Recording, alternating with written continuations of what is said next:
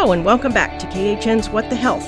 I'm Julie Rovner, Chief Washington Correspondent at Kaiser Health News, and I'm joined by some of the best and smartest health reporters in Washington. We're taping this week on Thursday, April 6th at 10 a.m. As always, news happens fast and things might have changed by the time you hear this. So here we go.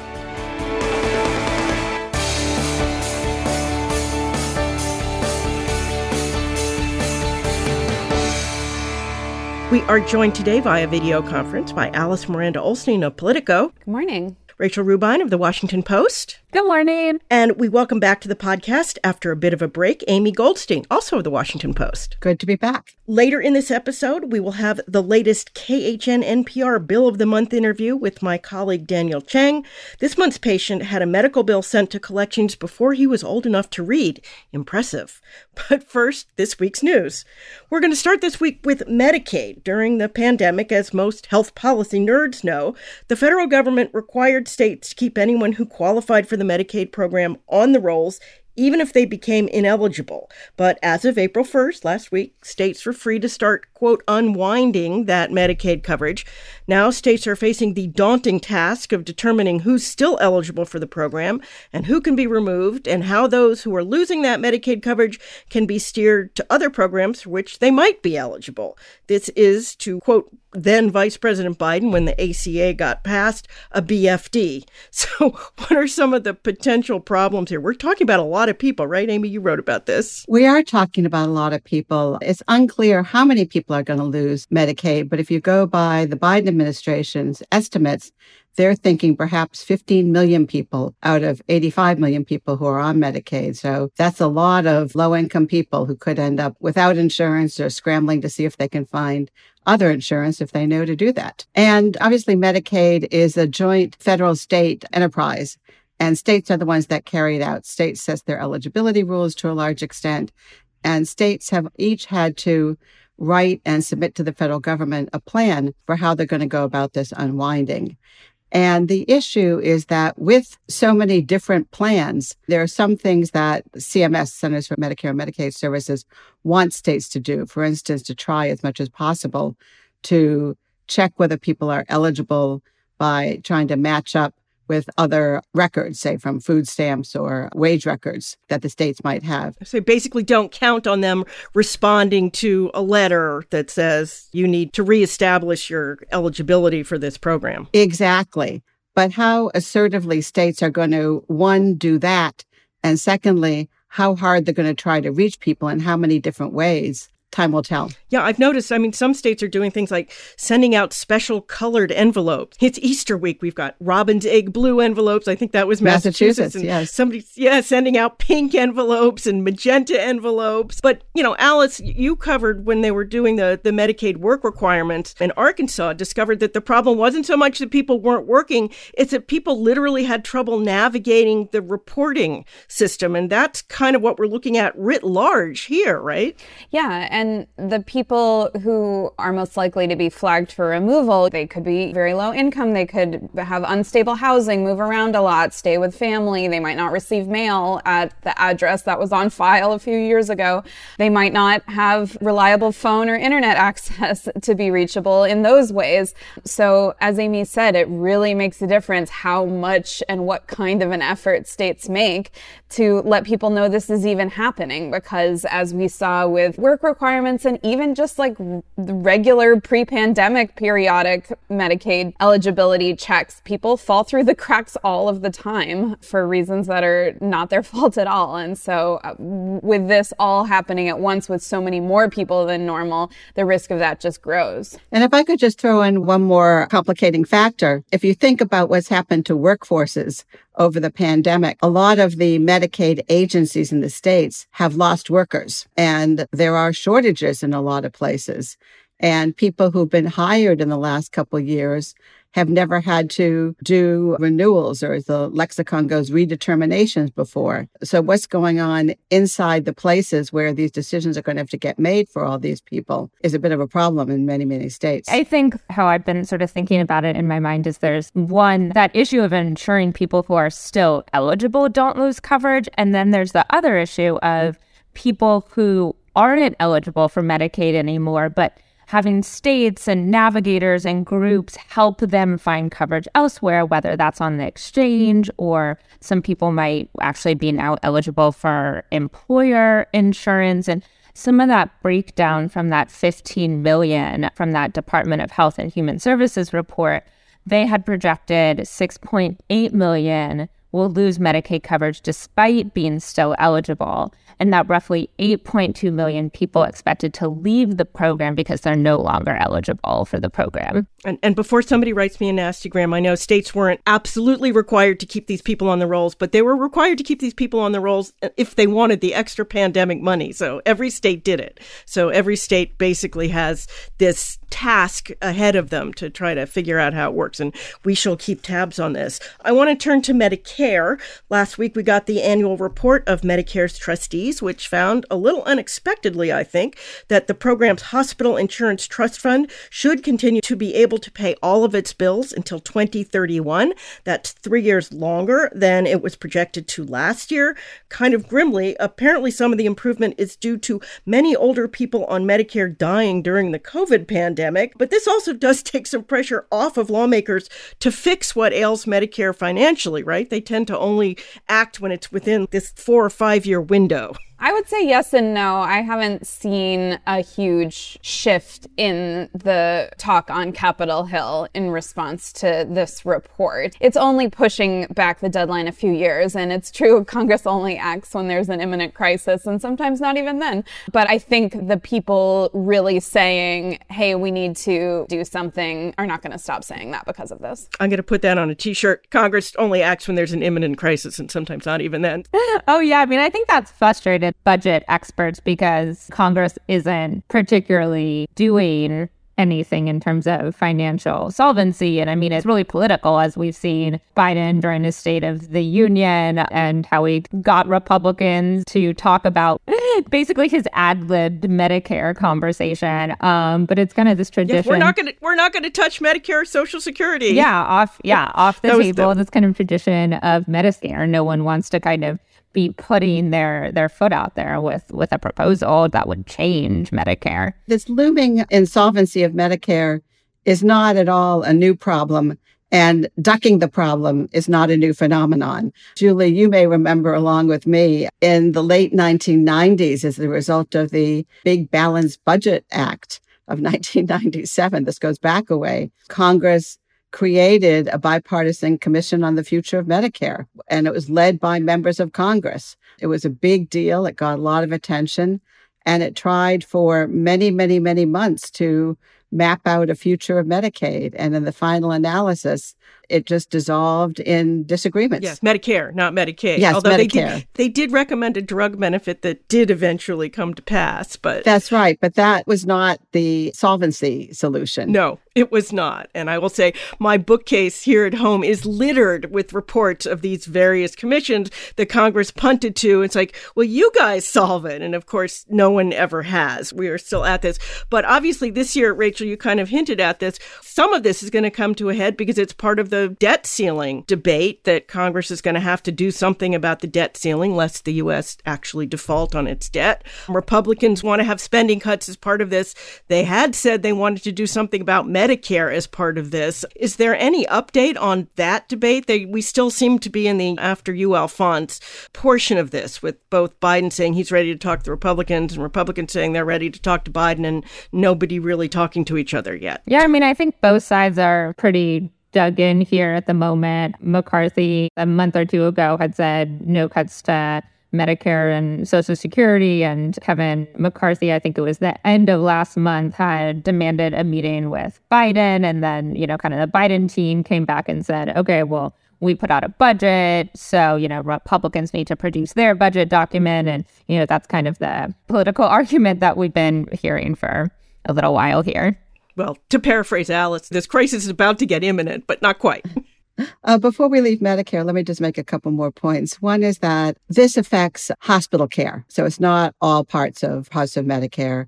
And when the insolvency date comes, as you say, now projected to be 2031, it's not as if the program is going to be unable to pay any of its bills. This year's trustees said that it's going to be able to pay 89% of the hospital benefits to which Medicare are entitled. The other point is, there's a longstanding reason why politicians have been reluctant to fix something, despite the many, many, many years of cries of, we better fix it soon because it's going to be harder to fix the longer we wait. And that is that older Americans, to state the obvious, are a very active voting bloc.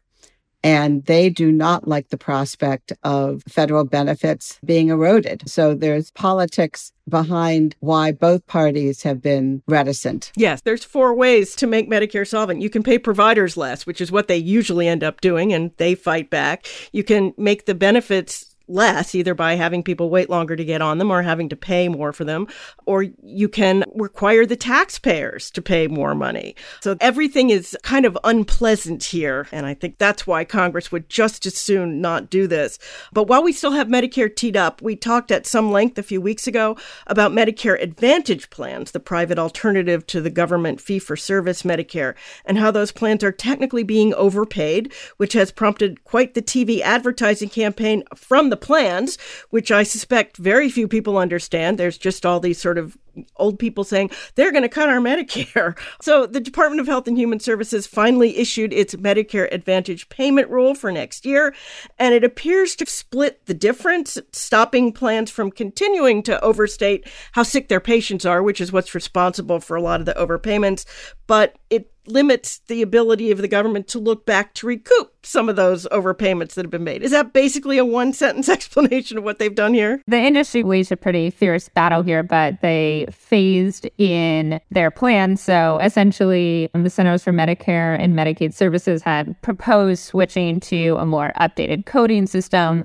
which included eliminating approximately 2,000 codes, and insurers claimed that this could lead to substantial pay cuts. The administration fiercely disputed that, but they did, as you say, kind of split the difference in terms of saying, okay, well, we're going to phase in these changes over 3 years, which CMS officials and other experts have said is something that they kind of tend to do when there's controversial policy. Right, when they don't want to irritate anybody too much. Although I did notice that there's also some rules about deceptive advertising for Medicare Advantage plans. So maybe it'll make me stop screaming at the TV when these ads come on. Moving along, last week we were able to bring you the breaking news about the preventive care ruling out of Texas from Federal District Judge Reed O'Connor. What else have we learned since those first breaking hours? I know the decision doesn't cover preventive care recommended by groups that report directly to someone in the federal government who was appointed by the president and confirmed by the Senate. At least it doesn't at the moment, but it only limits preventive care that's recommended by the U.S. Preventive Services Task Force. But it could still be expanded at the appeals level, right? That's right. This affects a lot of people. Everybody with private health insurance, which is estimated by federal health officials to be about 150 million people. It's not killing all free preventive services. It's ending the mandate that they're provided at no cost to consumers for those preventive services that the U.S. Preventive Services Task Force has either defined or updated since the Affordable Care Act was passed in 2010. So that leaves intact a few important categories of things. One, earlier preventive services like mammograms, which were required to be covered for free before, are still intact. It also leaves intact services that are required by 2 different parts of HHS. Within HRSA, they have jurisdiction over women's health services. So that's why things like contraception are not touched by, at the moment, as you say, by this court ruling. And similarly, an advisory body to the CDC, which has jurisdiction over vaccinations, whether it's childhood vaccinations, COVID vaccinations. So those aren't touched. But what's happened in the past week is, predictably, the day after Judge O'Connor, who, as I'm sure you discussed last week, was the same judge who a few years ago held that the entire ACA was unconstitutional and was ultimately overruled by the Supreme Court. Anyhow, O'Connor last week said this applies nationwide, not just to places where the plaintiffs are. And the next day, the Biden administration, the Justice Department, very quickly filed a notice of appeal.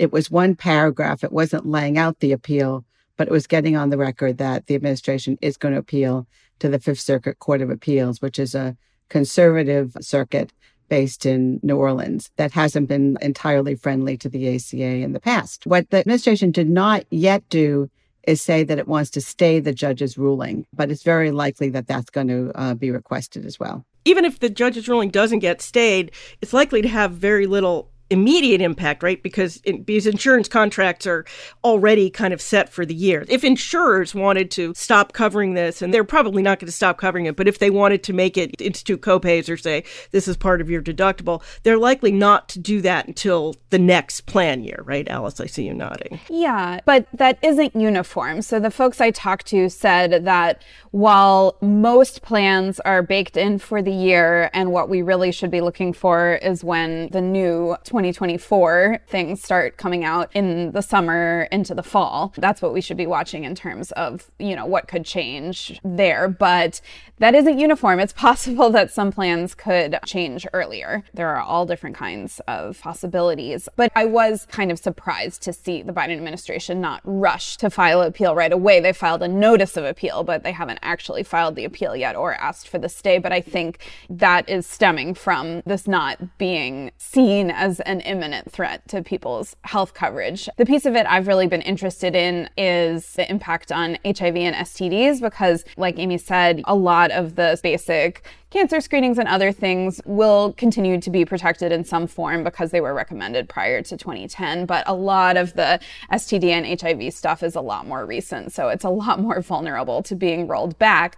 And plans and employers, for a lot of these things, covering preventive services for free with no out-of-pocket costs is good. It's really cheap to cover, and it prevents a lot of expensive care down the road. But that's sort of less true with some of these things. PrEP, the HIV prevention drug, is really expensive. A lot of the lab costs for STD testing are still expensive. And so you could see folks, plans, and employers wanting to save money by shifting some of those costs to patients, and public health experts are worried about that. I think another quirk of this that we didn't realize right away is what the decision says is that it only affects USPSTF rulings that were made after the date that the Affordable Care Act was signed, March 23rd of 2010.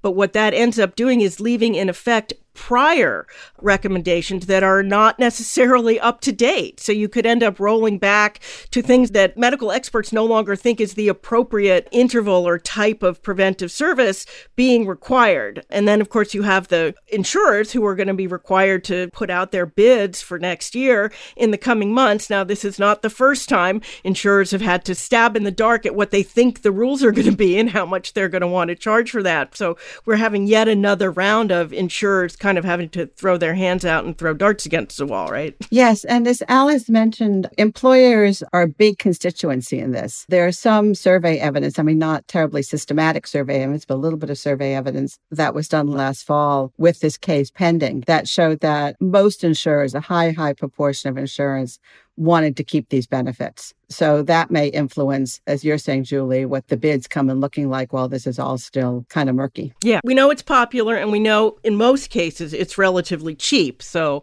one would assume that this decision might not have too much impact. Although, as I sort of alluded to, and I haven't heard whether this is happening yet, the plaintiffs could also appeal because they didn't get everything they wanted. They also wanted to have the women's health stuff out of HRSA and the immunization stuff out of CDC stayed as, or the requirements gotten rid of. And the judge did not do that. So one presumes they could also appeal, and we would see what happens at the Fifth Circuit Court of Appeals. But I think everybody assumes at this point this is going to end up at the Supreme Court, yes? I see nods all around.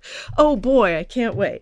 All right, well, let's turn to abortion. The big abortion news this week comes from Wisconsin in a race for state Supreme Court of all things, which was supposed to be nonpartisan, or technically was nonpartisan. Still, the strong showing by the judge who is associated with the liberal side of the ledger could have some major impact, right? This was expected to be a very close race, and it really wasn't. No, it wasn't close at all. The progressive candidate that really took it away. And the campaign really heavily focused on abortion. This is because the state's ban, which has been in place, since long before Roe was enacted, is likely to come before the court. But the implications go way beyond that. This could change how the legislature makeup is in the future because of challenges to the gerrymandered state maps. That could, open the door to Medicaid expansion and all kinds of other things, related to abortion, related to all kinds of things.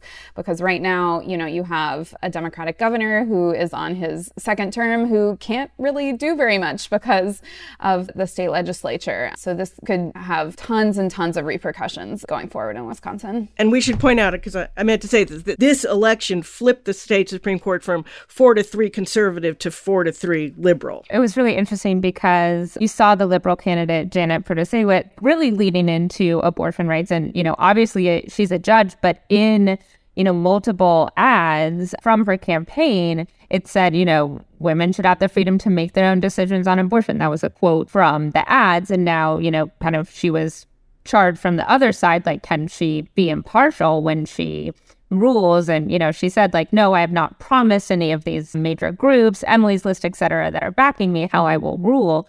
But, we did see the judge, as she called it, her personal beliefs and be really open about that. And her opponent was also pretty open about it, too. He was a very conservative guy who was pretty much promising to go down the line with what the conservatives wanted. Alice, you were about to say something. Well, it's been fascinating now that we're a day out from the election results. There is sort of a freak out going on the right about it and about what it means for abortion specifically. And you're seeing a lot of very prominent people on the right publicly saying, we have a message on abortion that voters don't like and we need to change it right now. People are saying that the right needs to moderate and stop pushing for near total bans with no exceptions, which is going on in a lot of states right now. That debate was already happening on the right, but I think this just pours fuel on it. I think with the Florida governor about to be confronted with whether or not to sign a 6-week ban, this really is going to squeeze a lot of people. Yes, I feel very smug about my extra credit story from last week, which was the Rebecca Traister long read in New York Magazine about how Democrats have underestimated how winning an issue abortion may be. And I saw her sort of also smugly tweeting late Tuesday night. It's like, see, I'm telling you this. While the upper Midwest may be getting more supportive of abortion rights, also this week, Michigan Governor Gretchen Whitmer formally signed the repeal of the state's nearly 100-year-old pre-Roe ban. But in the South, the trend is going the other way. As you mentioned, Alice, Florida's legislature is moving quickly on a 6-week abortion ban, while in North Carolina, Democratic state legislator who ran on abortion rights is switching parties, giving the Republicans there a supermajority that will let them override the Democratic governor's vetoes. Are we looking at fairly imminent abortion being unavailable throughout the South? I think Florida, North Carolina, Nebraska is also considering a similar limit. We're all states that in the kind of 2 months after Roe v. Wade was overturned were states that saw an increase in abortions. I think North Carolina is particularly interesting because in early February, all the Democrats had signed onto a bill to codify Roe v. Wade. But I was reporting at the time with my colleague Caroline Kitchener on this, and she talked to one of the Democrats there who said, well, after he signed on to it, like, well, that doesn't preclude me from voting for abortion restrictions. He had said, this is, quote, this is still the first quarter. So I think even before we saw the state Democrats switch to Republican, what happened in North Carolina, where there is a Democratic governor, was an open question even beforehand. Yeah, this reminds me of Virginia trying to expand Medicaid, and there's constantly this sort of one member, another member. I mean, it literally didn't happen until the last vote allowed it to happen, I think. Yeah, this also really puts a spotlight on the tactic of doing a ballot referendum on abortion, because... That was my next question, Alice. Tell us about your story about that.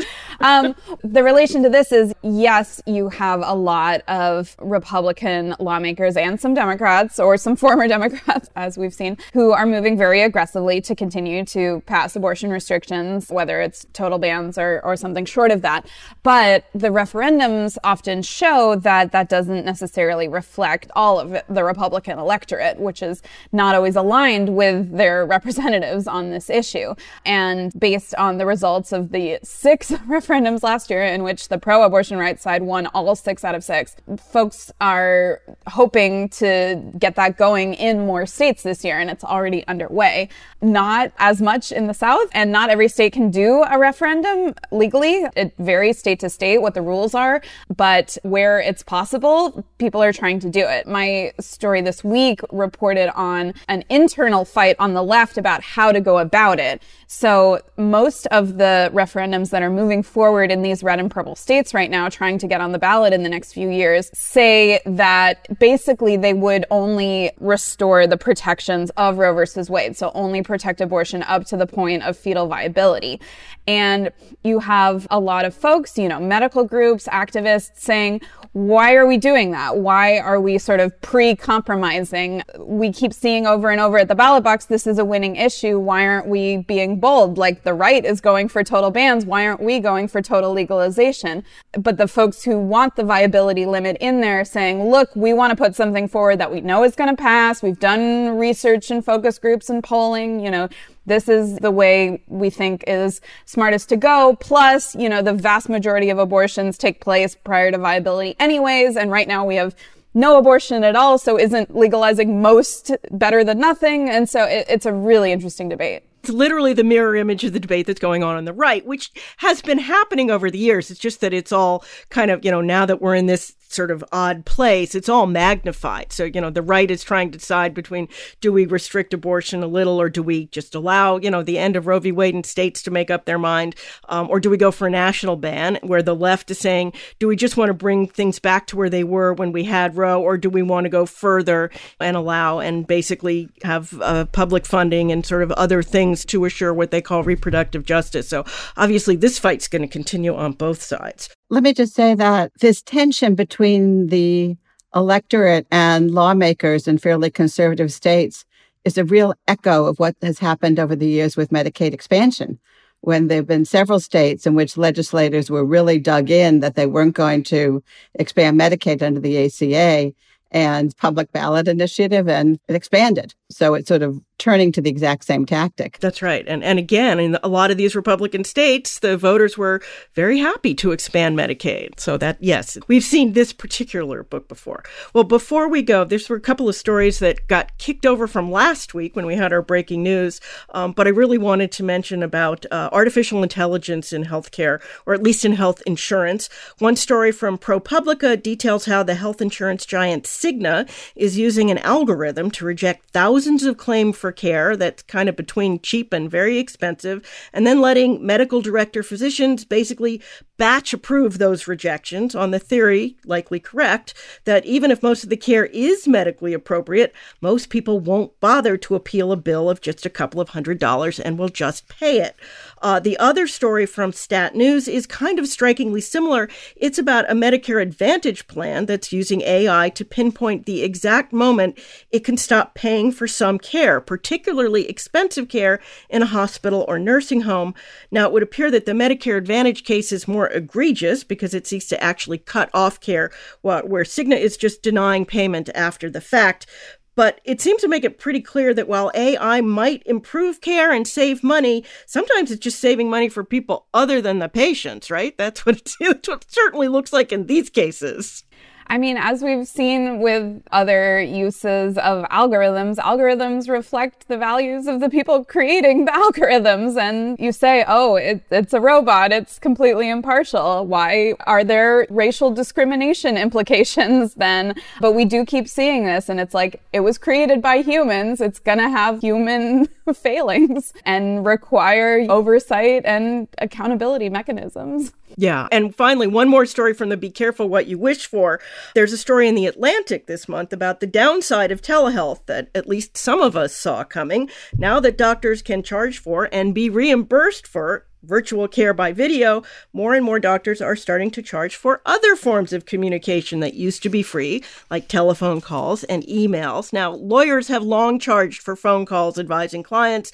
I always kind of wondered why doctors didn't. I guess I have my answer now. Is this another case of any technology that's good is probably also going to have its downsides? Well, it's also a reflection that fewer and fewer doctors work on their own. They're working for health systems that have the bottom line in mind, which is not to say they only have the bottom line in mind, but they're less autonomous in terms of their pricing policies.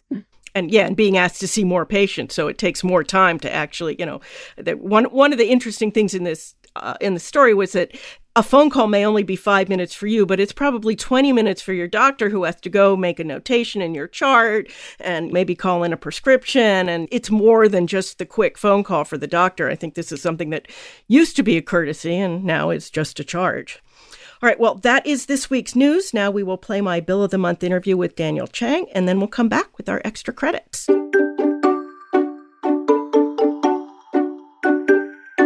We are pleased to welcome to the podcast Daniel Chang, who reported and wrote the latest KHN NPR Bill of the Month. Daniel, welcome to What the Health. Hi, Julie. I'm glad to be here. So this month's patient wasn't even old enough for kindergarten when he got a medical bill sent to collection for care he didn't even receive. Who is this kid? Why did he need medical care? And this is very impressive, I got to say. So at the time, this happened last Memorial Day weekend. Keelan McGlynn is his name, and he was 4 years old. And according to his mom, Sarah McGlynn, who's a dentist in Central Florida, she had just finished cooking something on the stove, and Keelan had gotten up to get something. And on his way down, he put his hand on the hot stove. That was pretty painful from what she described. And so she took him to the emergency room for care. First, you took him to urgent care, right? Well, it was a standalone emergency room. So it's one of those hybrid ones, Okay. I guess you might call it. No inpatient, of course. And therein is about to be our problem. So mom did everything right here, right? She made sure that she went to a facility in her network, and then they sent her off to another hospital. But the problem is where it's the first visit, right? Correct. The first visit was a problem. It was part of the HCA system, and they didn't have, I guess, the resources there to treat Keelan's burn, so they referred him to a HCA hospital with a burn center, which was about a 90-minute drive away from the standalone ER. And they managed to deal with the burn, right? The kid's okay. They did. He's okay. It turned out to be not as bad as suspected. And Sarah McGlynn told me that they drained his blisters, wrapped his hand, and sent her home with instructions on how to care for it. And she didn't think about it again. Until she got the bill. Exactly. Now, this gets pretty Kafka-esque, doesn't it? What were the bills here? So the first bill that she received was from the physician provider group. Envision Healthcare employed the physician in the standalone emergency room. That bill was for about $72. She called her insurer, which was United Healthcare, and they told her that essentially not to worry about it. And the bill itself is labeled as a surprise out-of-network bill, although when I reached out to Envision Healthcare, they said that it was not. It was part of her cost sharing. In any case, that bill didn't cause her any problems. Shortly after that, she got a bill from the standalone emergency room. And this bill was considerably higher, although her share was about $129. But the reason that she was a little confused about this is because she said that the physician at the standalone emergency room told her, you know what, this won't even count as a visit because we can't do anything for him. So she left with that thought. And later on, she said she wished she had gotten that in writing, but that was the problem bill. Yes. So what eventually happened? So what eventually happened is that the bill was in Keelan's name, and it did not include his mom or his dad on there. It was just simply to Keelan. And for reasons that HCA didn't explain and we can't explain, Envision got his insurance information correct, but HCA had him as an uninsured person responsible for his own bills. And it's odd because his date of birth is on that bill, and you would think that somewhere along the line someone would catch that, but they didn't. And so what happened is that Sarah fell into this sort of twilight zone where she couldn't speak to anyone about the bill because it wasn't in her name. And so according to her conversations with folks at HCA and later at MediCredit, they couldn't talk to her because her name wasn't on the bill. So this was the one thing that she was trying to get resolved, and she tried for months and got nowhere, which is when she reached out to us. And as you point out, that Medicredit is the collections agency, right? This 5-year-old's bill got sent to collections. That's correct. That just kind of compounded the frustration because Sarah had worked for a couple of months to get HCA to add her name onto the bill. And she had even written them a letter, she says, and they told her they were going to do it. And she was waiting for the bill. But then the next letter she got was from the collection agency for the same amount and with the same problem. Her name wasn't on the bill. So when she called the collection agency to try to dispute the bill, they told her, sorry, we can't talk to you. You're not the authorized representative on this bill. It feels like the biggest problem here is not so much that mistakes happen. They do. Obviously, they've happened a lot in our Bill of the Month series. But they are so very hard to fix. I mean, even when you say, look, this is a 5-year-old. I agree. It sounded so frustrating. And I think ultimately, of course, that's why she reached out to us. But she tried repeatedly. And not only did she tell me this, but the bills that she provided to us had a lot of her handwritten notes in the margins on the dates that she had spoken to individuals. And it's really hard. None of the experts that we spoke with could understand why HCA couldn't just simply fix this before they sent it to collections. And HCA acknowledged the error and they apologized to her.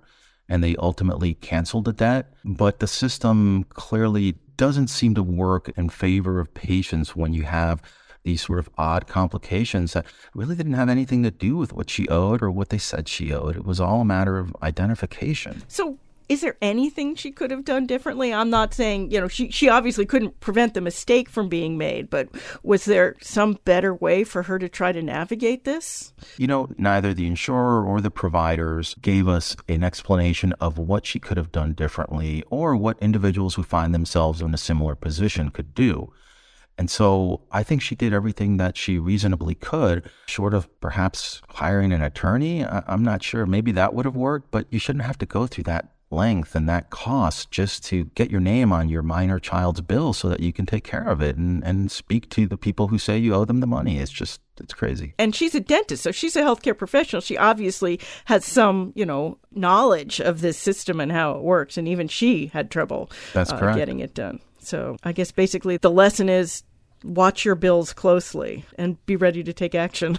And potentially, when I think about this situation, ensuring perhaps that the standalone ER had all of the information, but I can also see where she was told that, look, this doesn't even count as a visit. We couldn't treat him here. You got to take him to the burn center. We won't count this as a visit. I think she left comfortable in that knowledge, only to realize later that, oops, it wasn't that way. Yeah. Get it all in writing. Yes. Daniel Chang, thank you so much. You're very welcome. Thanks for having me on. Okay, we're back, and it's time for our extra credit segment. That's when we each recommend a story we read this week we think you should read too.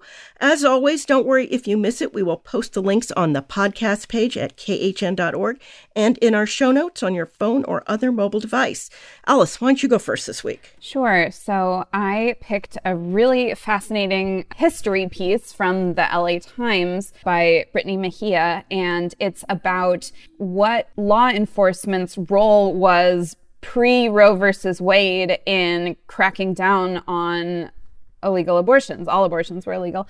And it just really vividly describes how cops would conduct raids on doctors who were operating clandestinely and performing abortions, the tactics they would use. It was just really fascinating. And so I think it's worth resurfacing this history, thinking, okay, so abortion is illegal again. What does enforcement look like? What could enforcement look like? And this is a very disturbing picture of what it used to look like. Amy, you have a story that's kind of related to Alice's story, also looking at history, but updated. That's right. I chose a story by my colleague at the Post, Mark Johnson, with the headline, "After decades under a virus's shadow, he now lives free of HIV." And it's an interview with one of only 5 people in the world who've had stem cell transplants that have cured them of cancer, but also gotten rid of any evidence of HIV in their bodies. And it's not a hugely long story, but it's just a beautiful trajectory reminding us of what the early bad world of AIDS was, with this individual's friends dying all around him in San Francisco, to the decades when he was on a lot of AIDS drugs and suddenly being unexpectedly liberated from all that. It's a good read. Yeah, it is. Rachel. My extra credit is titled Hard to Get Sober Young Inside One of the Country's Few Recovery High Schools by Stephanie Daniel of KUNC. And basically it takes the reader inside a Denver recovery high school, which mixes high school education with treatment for drug and alcohol addiction. And so this high school in Colorado, it's one of 43 nationwide, and she kind of details the history of recovery high schools, which the first one opened up in Silver Spring, Maryland in 1979. And she also kind of goes through what I thought was interesting, which was kind of the challenges of recovery high schools, most being publicly funded, charter or alternative schools, and they have a higher ratio of mental health and recovery personnel. So there's really not a ton of them nationwide. I had never heard of them until I saw this story. It was really interesting. Well, for the second week in a row, my story is from New York Magazine. It's by Irene Carmon, and it's called The Shared Anti-Trans and Anti-Abortion Playbook. And she points out that not only are there are many of the same people fighting abortion who are also fighting trans healthcare, but there's also a similarly long-term strategy. As Irene wrote, they're focusing on youth first because they understand that it's much harder to convince the public to restrict the lives of adults. As someone who spent years covering the fight over whether or not teen girls should be able to access sex education, birth control, or abortion, it does feel familiar. Okay, that is our show for this week. As always, if you enjoy the podcast, you can subscribe wherever you get your podcasts. We'd appreciate it if you left us a review. That helps other people find us too. Special thanks, as always, to our ever-patient producer, Francis Yang. Also, as always, you can email us your comments or questions. We're at whatthehealth, all one word, at kff.org. Or you can tweet me. I'm at Jay Rovner. Rachel? Rachel_Rubine. Alice? At Alice Olstein. Amy? At Goldstein Amy. We will be back in your feed next week. Until then, be healthy.